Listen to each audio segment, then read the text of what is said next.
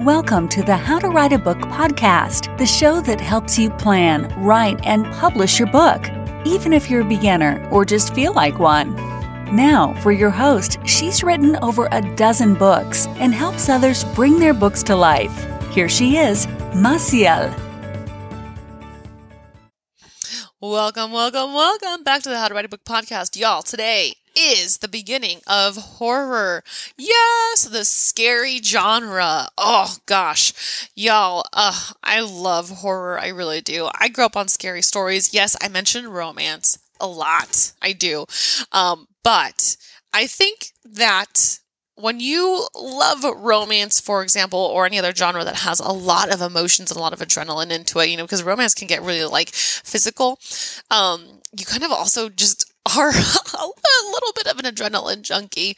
You're like, you know what? Horror also gives me that spike that's like, oh my gosh, what's going to happen next? I literally just bought another anthology. I tend to buy, a collection of short stories or horror anthologies during October because I love it, and the reason is because I grew up on short scary stories, for example, scary stories to tell in the dark, Goosebumps, etc.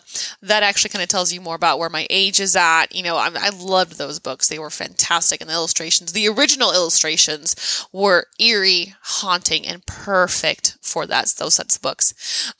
So I love the genre. I think it's fantastic if done well, which is, it's so funny, that it's such a popular genre, both, written and also on TV and film, because most of the time I find, it's such a difficult genre to nail down. It's kind of easy to set up, but to continue and really give it a punch at the end, it's difficult. It's an art form, but that doesn't mean that you can't do it. It means that you absolutely can. So welcome to episode 129.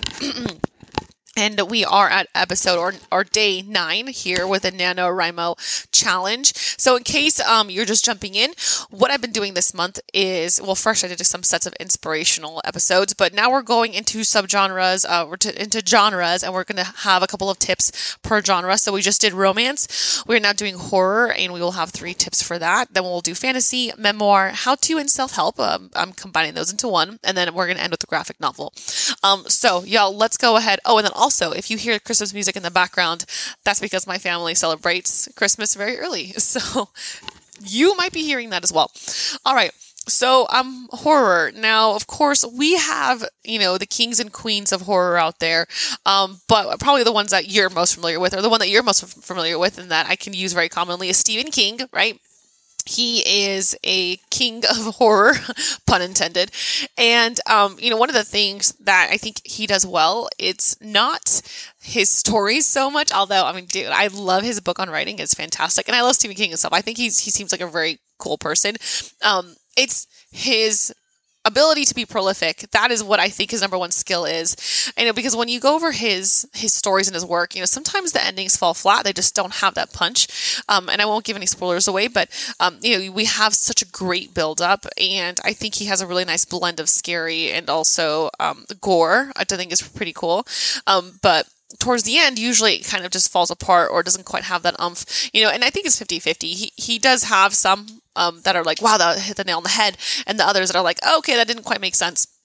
But again, I think that his fantastic ability is to show up.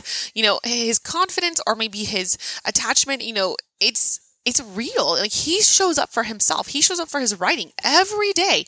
Every day he does his writing. And I think that is one of the biggest things that we can learn from him, is literally showing up to do your writing.